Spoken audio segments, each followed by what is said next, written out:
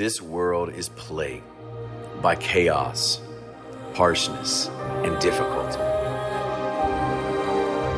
Its unforgiving landscape, hardened by sin like a barren rock, lacks sympathy and love,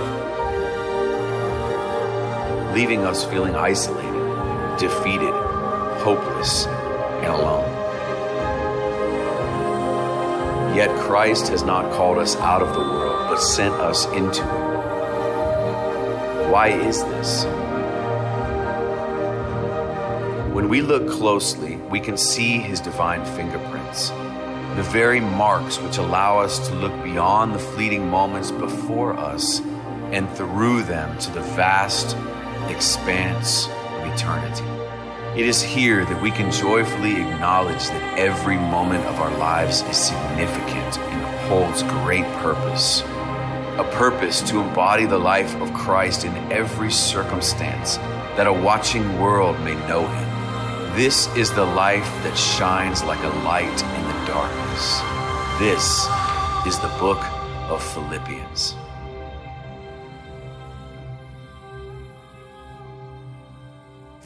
Good evening, everyone. Guys, it is Florida fall out today. Wasn't that so nice? I'm wearing flannel. I didn't need to wear flannel, but I did need to wear flannel. I felt really good about that decision. Guys, so we are continuing on tonight in the book of Philippians.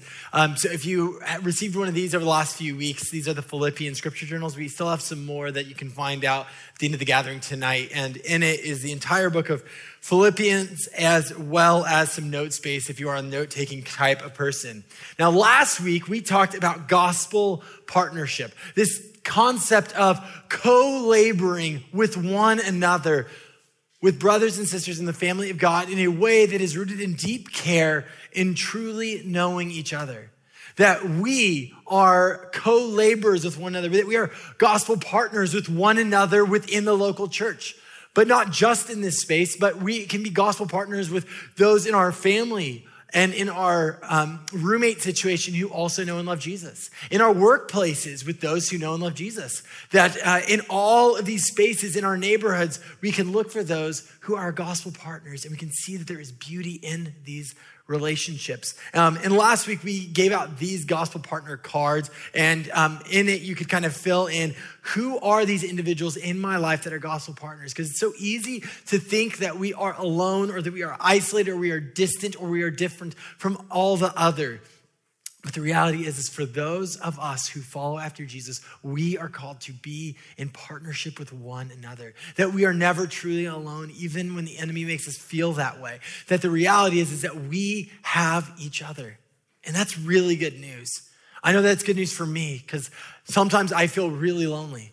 So to know that I am not alone, that I can reach out to brothers and sisters in God, and that we have partnership, that's good news. So last week, that's what we talked about. And if you want one of these, you can pick them up on your way out as well. So we talked about identifying your gospel partners.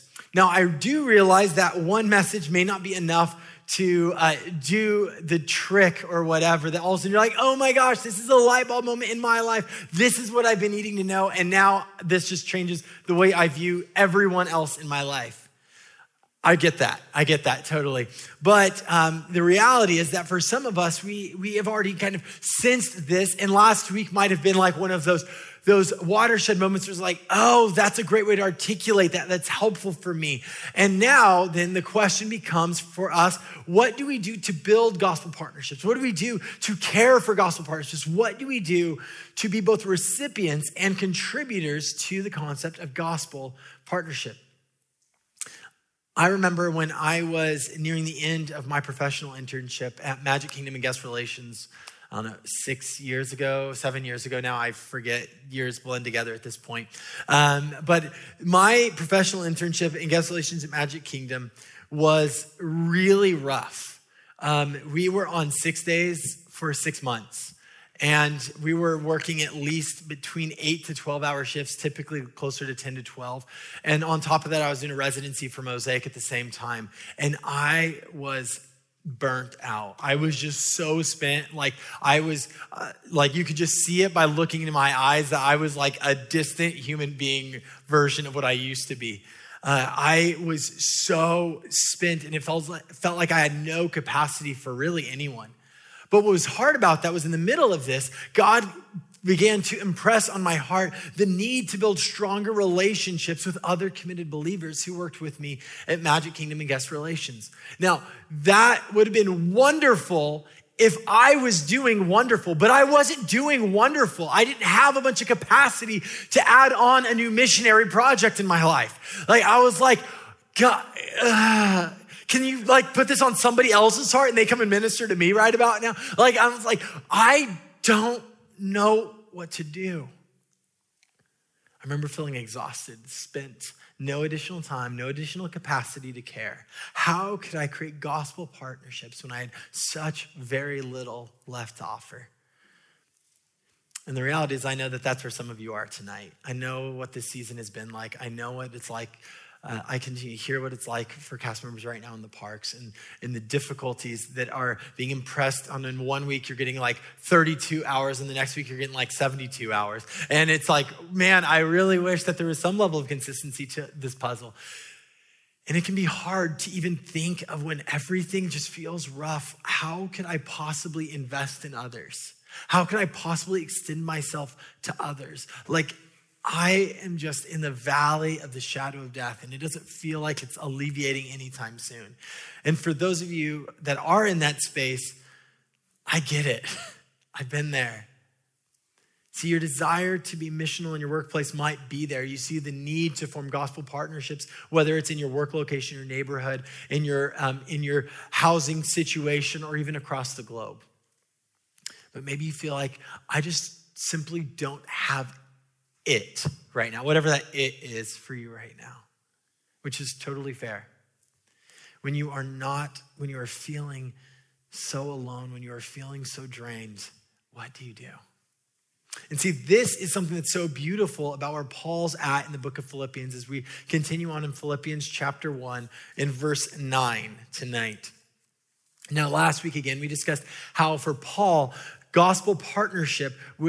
gospel partnership with the church in Philippi was so beautiful and so rich and so important, so valuable in his life. Their relationship was deep, rich, and filled with care. There is nothing about this letter that screams a begrudging letter was written. That screams, well, I know that I have to write this to you because you gave me some money, so now I have to do this thing. Like, no, this is oozing deep care, love, and compassion for them.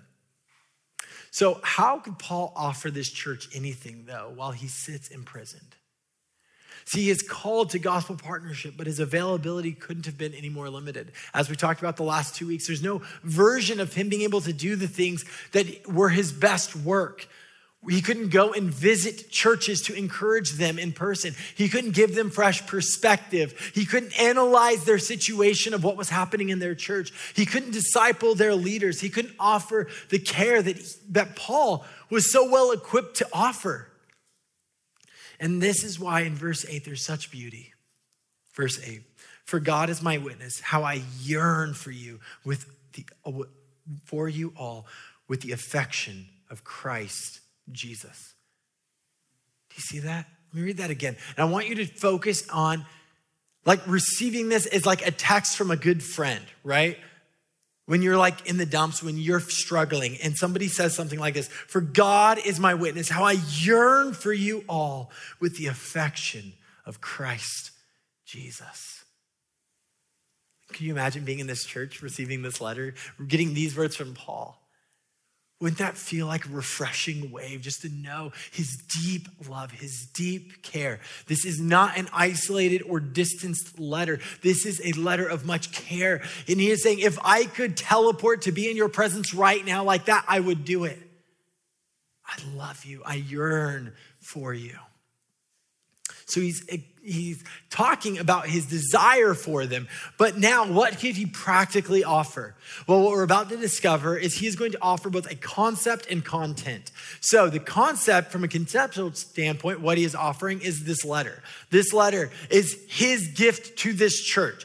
He can't offer everything. He can't offer his physical presence, but he can write them a letter. He can encourage them. And then he also can offer up prayers to the King of the cosmos. And that matters to Paul. And that assumedly mattered to the church in Philippi. So from a conceptual standpoint, he could offer a letter. He could offer up prayers. Now, from a content perspective, this is where I want us to focus our energy on tonight.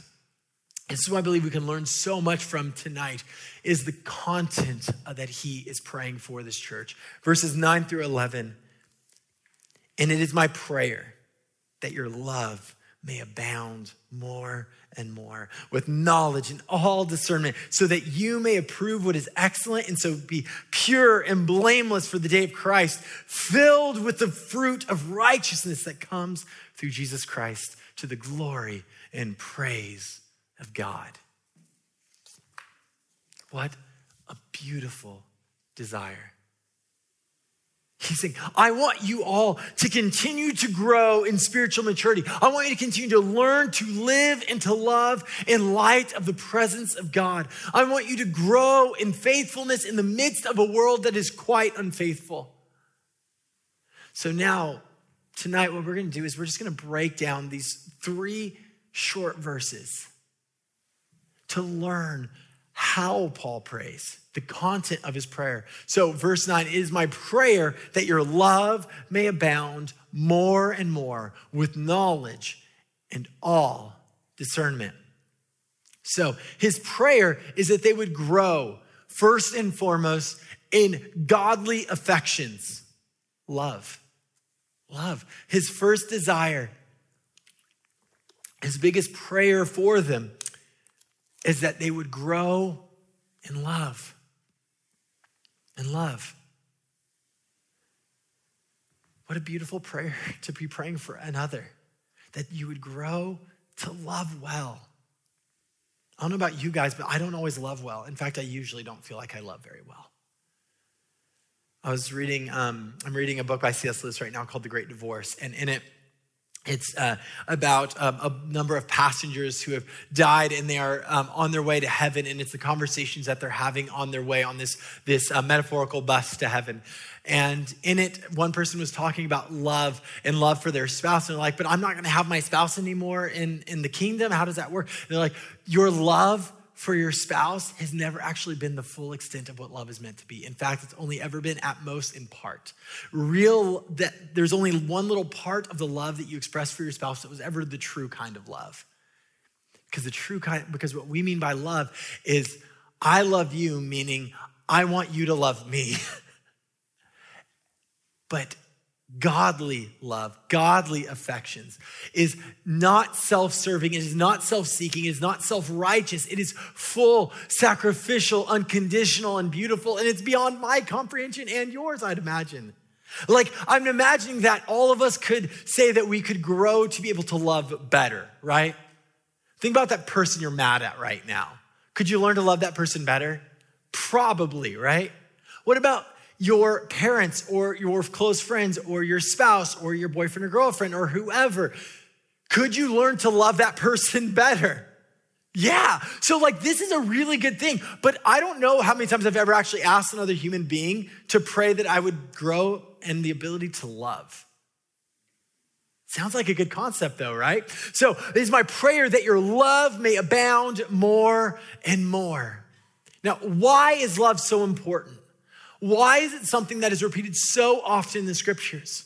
Well, you might remember that this is a thing that we talk about decently amount from the stage here, about love mattered a lot to Jesus. In fact, when he was approached by a young lawyer who said, what is the greatest of all of the law? I'm gonna ask for some audience participation right now. He said, it is love for God. Yeah, okay, good. All right, love for God and love for neighbor, people, all good, right? So love for God and love for people. These are the defining markers of Jesus. And he says this is the greatest of all the law. All other laws are contextualizations of that law. This is why we don't lie or cheat or steal or commit adultery. This is why we don't gossip or slander. This is why we aren't quarrelsome. This is why we don't give in to sexual immorality. This is why we fight in these fields. Because love. Because love matters. Love is that big of a deal to Jesus. It is the defining marker of Jesus. Love for God and love for neighbor, or love for people. See, Paul cared deeply about love, and we are so foolish when we dismiss affections and emotions because they matter a ton. They matter a ton to God. See, God cares deeply about love. In fact, it was the entire reason that Jesus was sent onto the planet. Remember? Like that whole John 3:16 bit, right? For God so... Good job, y'all. All right. For God so loved the world. Not because, for God so begrudged the world, because God really had to, because he owed humanity one. No, for God so loved the world that he gave his only son. God's affections, his emotions are stirred, and they stir to action. They stir to sacrificial love. It doesn't stay as something that he goes, yeah, I love humanity, as we are just tearing each other apart, and he does nothing to be in the midst of it. No, in the midst of it, he said, love looks like me sending my own son to die a sacrificial death so that they would have the ability to respond and to be entering into a kingdom of redemption. Love matters to God. See, he didn't send Jesus on the cross because he owed us one. He did it because of love. And this reminds me of two of the letters in the book of Revelation. In the book of Revelation, Jesus writes 7 letters to 7 different churches in the ancient world. And one of them is to the church in Ephesus. And it's a super convicting letter. And I'll read just a portion from it. This is from Revelation 2, verses 2 through 4. And what you're going to see is that their need for regaining these affections. He says, I know your works. I mean, first, imagine we get a letter as a church and it's addressed from Jesus, like specifically to us, like to the Church of Orlando or to Mosaic at WDW. Like, we're probably going to listen up if we get that letter and it's like fact check verified, right? So I know your works, your toil and your patient endurance, and how you cannot bear with those who are evil, but have tested those who call themselves apostles and are not, and found them to be false. So he's giving them credit. You guys are really good at figuring out where the fake stuff is. I know you are enduring patiently and bearing up for my name's sake. You have not grown weary. The church in Ephesus was experiencing high levels of persecution now at this point, but they have not grown weary. But I have this against you, that you have abandoned the love you had at first. Do we sit with that? You have abandoned the love that you had at first. So this is a church that has great gospel doctrine, right? They can distinguish the good stuff versus the false stuff. They're really good at that. And Jesus isn't saying that's irrelevant. He's saying that's really good. But their culture of gospel love was not doing so hot right now. They needed their hearts recaptured by the love of the Father, that they'd be able to rightly love God and love people. Now, personally, I need this prayer. And I truly do pray this one often. God, would you recapture the affections of my heart? Because I am prone to wander. I don't abound in love all of the time. I need this prayer, that my love would abound more and more, that my affections would be captivated toward Jesus.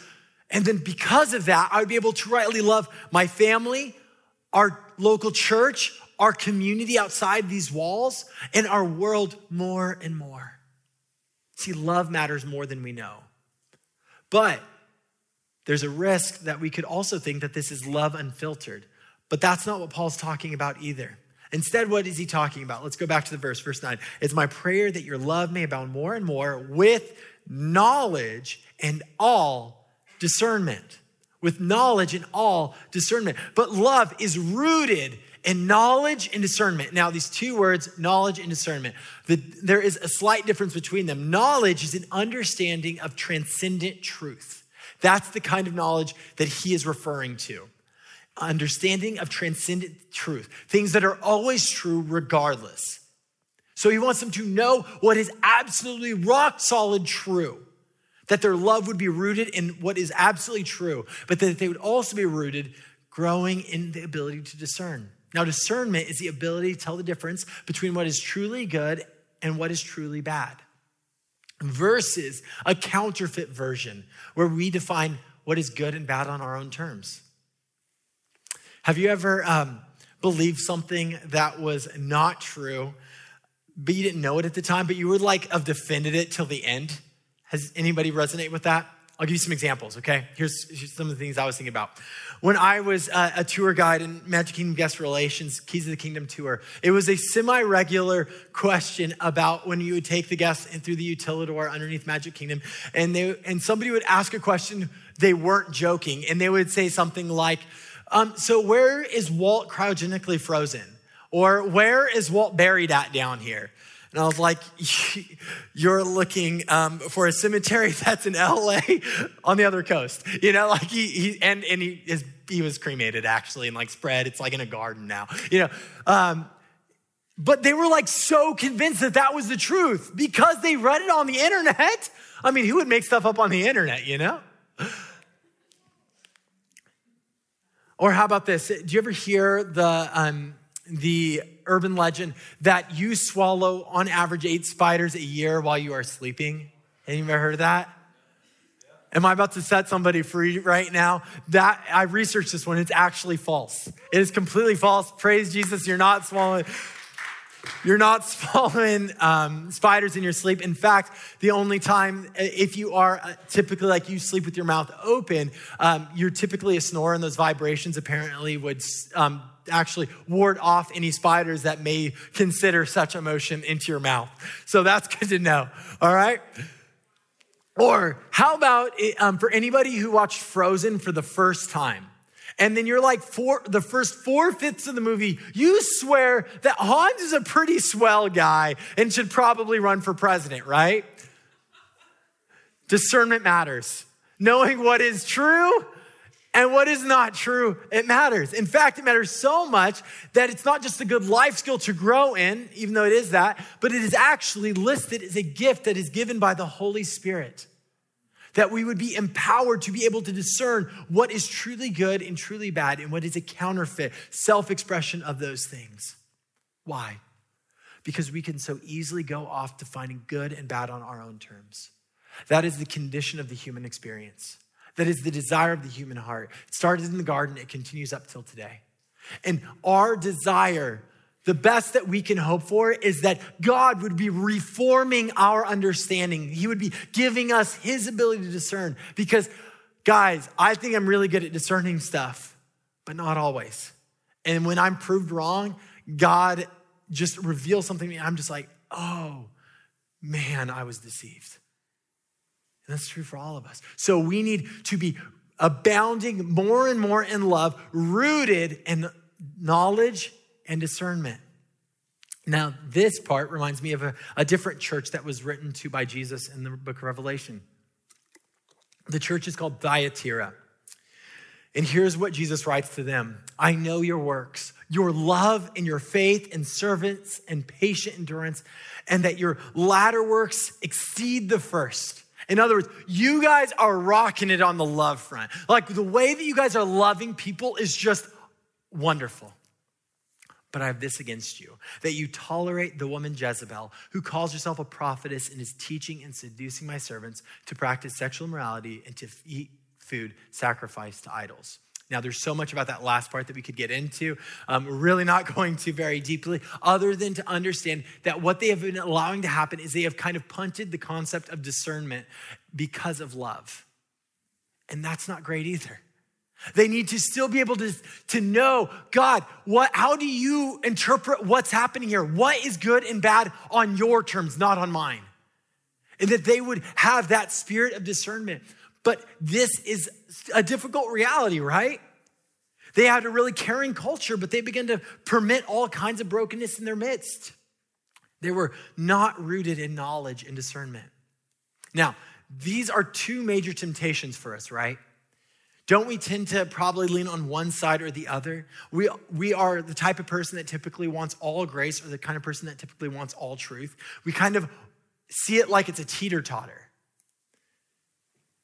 But in Jesus, we find the one who is not either or sometimes one, sometimes the other. He is filled with, as it says in the book of Matthew, filled with grace and truth. It's not 50-50 with Jesus. It's 100% of both. Because without one, you don't truly have the other. See, these are the defining markers of spiritual maturity. The ability to live in deep love and in deep ability to have knowledge and discernment. They're tied and intricately connected together. I don't have it figured out. But day by day, by the grace of God, the Spirit of God is continuing to do a work in me. And I'm thankful for that. But I can't pretend that any of us will ever have it completely figured out. Hence our radical dependence on Jesus. So it's abounding more and more in love while being rooted in knowledge and discernment. This is a part of his prayer, but he goes on in verse 10. So that you may approve what is excellent and so be pure and blameless for the day of Christ. So what is Paul hoping for as they grow in spiritual maturity? That they would be ready to come face to face with Jesus one day.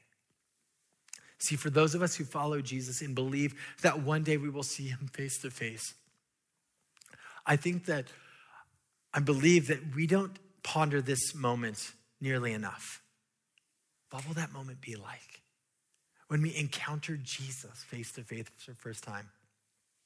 So you might think that we would just run up to him and like give him a high five like it's a meet and greet with Mickey. But every single time someone seems to encounter the unfiltered presence of God in the heavenly kingdom, that is not what takes place. Instead, there is this deep humbling and lowering of self, of the great holiness, of a set apartness, of his wonderment, and our meekness. Our smallness. See, this is the one through whom all things were created. I'd be amazed to one day meet the person who invented the pumpkin spice latte for Starbucks, y'all. Like if I met that person, I'd be like, thank you.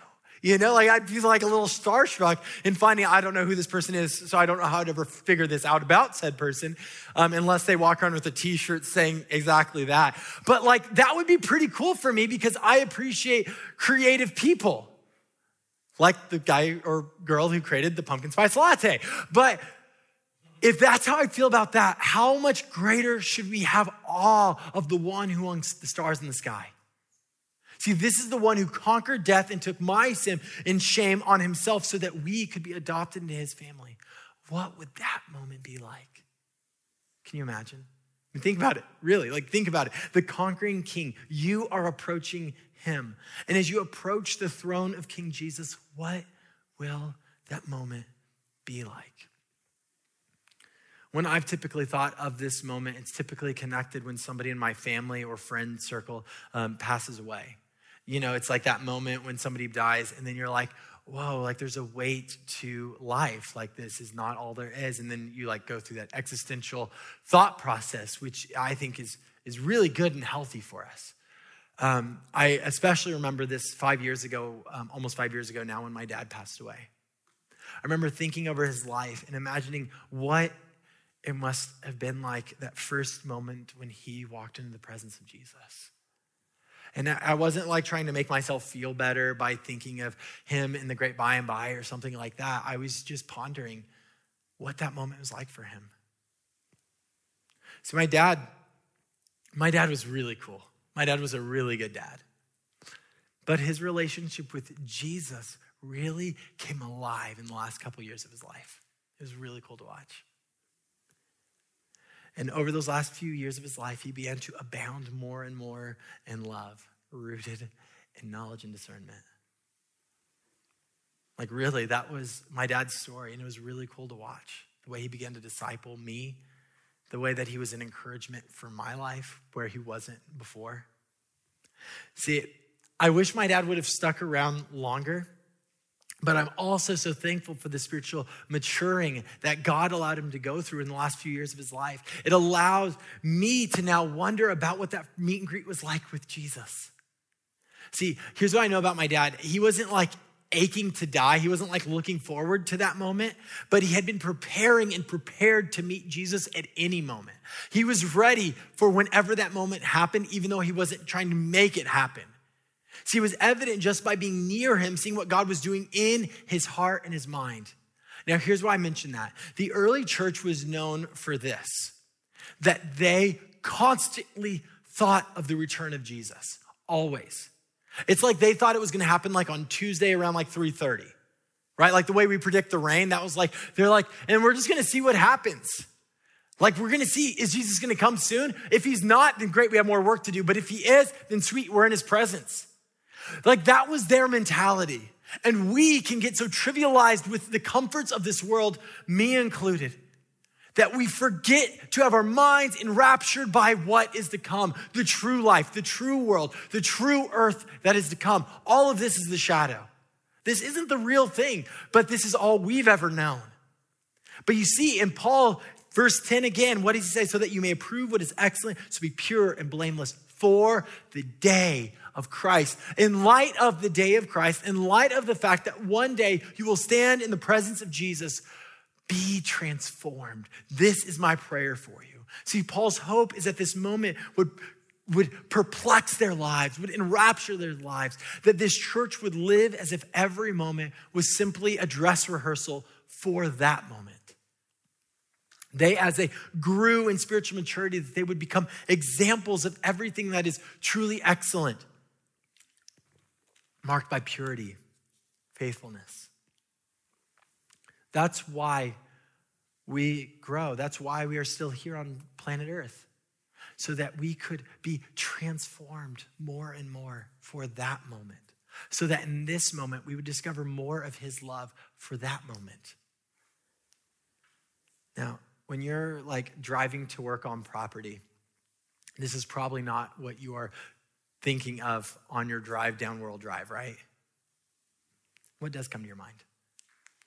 Maybe you're wondering about, is everything in my life building up to whatever? Maybe it's a promotion or this new relationship you might be in, or is it maybe it's kids, or maybe it's like a big break in your whatever your professional field is. Like none of those are bad things. Those all sound wonderful. But is eternity on our mind? Are we captivated by the things that captivated Paul? And more importantly, that captivated Jesus? Jesus spent a lot of time talking about the kingdom. We don't. See, Paul's prayer for this church is that eternity would be the reality, beckoning them forward, calling them further up and further in. Which takes us to verse 11, where we'll finish out tonight. Filled with the fruit of righteousness that comes through Jesus Christ to the glory and praise of God. See, Paul finishes off this prayer talking about the kind of fruit that he hopes to see evident in the lives of these believers, the fruit of righteousness. Now, just in case that anyone would think that this means that it's back on us and we need to figure it out and we need to be better, we need to produce this fruit on our own, what does he say? He says that comes through who? Jesus Christ. I know we talk a lot about this other passage a lot, but where Jesus is talking about abiding in him, he says, abide in me because apart from me, you can do nothing. Great job, guys. Nothing. We can do nothing apart from Jesus. See, you aren't talented enough to impress God. No offense. I'm sure you all are super talented in some wonderful ways, but not enough to impress God. You can't earn his love or affection. You don't earn his favor. But it is through Jesus Christ and his sacrifice on the cross that we have hope. And in that we can abide in him. We can draw near to him, that we can bear much fruit. So this is the hyperlink that Paul is talking about when he says, filled with the fruit of righteousness that comes through Jesus Christ. This is our beautiful call. Now, our temptation is try to either spiritually earn things from God or to kind of coast it out and be spiritually lazy. Now, both of those are really not great options. But what we need is to spiritually abide, draw near to Jesus and allow his rest to become our rest, to allow him to do his work through us. Living in such a way that moment, the day of Christ, that moment would captivate us today. I pray that this would be our mindset, that we would live in light of eternity and see what God can do in us and through us. Now, just in case we are tempted to think that we are the ultimate goal out of all of this. All right, so Paul just gave out a prayer that they would think that they're really awesome. Remember the end of verse 11. To the glory and praise of God. See, it's not about our glory, it's about his. But again, that's why we were actually created beings. What does it say? The Westminster Catechism says it this way, that we were created to delight in God, to glorify God, and to enjoy him forever. That's why you and I were created, to glorify him, that we are most fulfilled when we are glorifying him, that we are most loved when we are loving him, that we are most joy-filled when we are engaging in joy in him. But I get it, that all the trappings of this world pull us back, gnaw us back, make us feel like this is it. But it's to the glory and praise of God that we do this. So, this was a message about how we pray with gospel partners. Now, we just spent a lot of time talking about spiritual maturity. So what's the connection? Well, you see, these are all the pieces that Paul is praying over them. That these would be the ways that they would grow, and these are the ways that he is praying for them. That they would be, as he puts it, that they would grow in love more and more, that they would be rooted in knowledge and discernment, that they would be able to approve what is excellent, that they would be known for purity and blamelessness, faithfulness, living in light of the gospel, living in light of the day of Christ to come, filled with spiritual fruit that comes in abiding with Jesus. This is what he is praying for them. Now, I bring that up because if you hear of a coworker with cancer, if you find out a friend just got laid off, if you hear a story of a Christian suffering and persecution, if you hear something that's really awesome, what do we typically tend to pray for? Circumstances, right? The alleviation or the healing of a disease, or a healing in whatever way, whether it's in the job situation or an alleviation from persecution. And I'm not criticizing any of that. Those are all appropriate and good things, and we have the ear of God to talk to him about those things. But typically, if you're anything like me, you typically leave your prayer life at the point of circumstances. You pray for things to change, the circumstances around that person to change, that their relationship would improve, that their situation at work would get better, that the healing would happen. And again, all of those are good, but what we typically need most in prayer is not just about the alleviation of circumstance, but that God would be forming us and not wasting the moment in the midst of circumstance. And that's what Paul's getting at here. This is the way Paul usually spends most of his time praying, that regardless of their circumstances, that God would be doing a mighty work in them and through them. And in the middle of the difficulty, God would be doing something that he could not do on his own. And this is the type of prayer that I need. This is the type of prayer that you need. I'm imagining in a room, even at this size, there are some difficult circumstances, and we should be praying and can pray and do pray with you in the middle of the circumstances. But more than just praying for the circumstances, are we also taking time to pray for what God is doing in you in the midst of the circumstance? And see, this is what we have the opportunity to do as gospel partners. You are in a room filled with gospel partners. You are surrounded by them now. So here's what we're going to do tonight as we close. The first thing we're going to do is we're going to enter into a time of corporate prayer. So what that means is we're going to have a prayer that's going to be up here. And what I would love for you to do is, if you are a follower of Jesus, I would love for you to pray this prayer out loud with all of us together. It might get a little loud. We might mix up words a little bit, but that's okay. It's literally the prayer is taking this verse and praying it over one another. So I want you to visualize that and think about that as we pray this prayer, all right? So let's look up here and we'll pray together. I want to make sure I'm not in the way of anyone. All right, so I'll start us off and just kind of jump in with me, all right? So Father, I pray for my gospel partners that their love would flourish and that they would not only love much, but love well. God, help them to understand what really matters in this life so that when Christ returns, they may be found pure and holy. May they bear the beautiful fruit that he is graciously cultivating within their souls to the people around them, getting everyone involved in the glory and praise of God. Amen. I'm going to go ahead and invite the band to come on up right now. As the band comes up, I was thinking about what had happened when I was in guest relations and I had felt like I had no capacity. I began to pray with a couple of my coworkers who were Christians. I didn't have a lot of capacity, but I could do that much during break times. And in that space, we had some incredible conversations. And one of my friends in particular, she began doing something so beautiful and wonderful and simple. On her breaks, she began to circle City Hall in Magic Kingdom and just prayer walk it over and over and over again. Praying for guests, praying for cast members, praying for believers to make the gospel beautiful and known through our connection to one another. And it was really cool to see what ended up happening. So guys, I don't think that prayer gets nearly enough light from us, that we think of it as a good alternative or a good second thing to do. But guys, in the midst of prayer, we can bend the ear of the King of the cosmos. So my challenge for all of you who have filled out one of these gospel partner notes, I would encourage you to reach out to each of these individuals over the coming weeks. Ask them, how can I be praying with you? What's going on? Where are you at? And genuinely praying with them, putting a reminder on your iPhone or whatever. Pray with them and for them.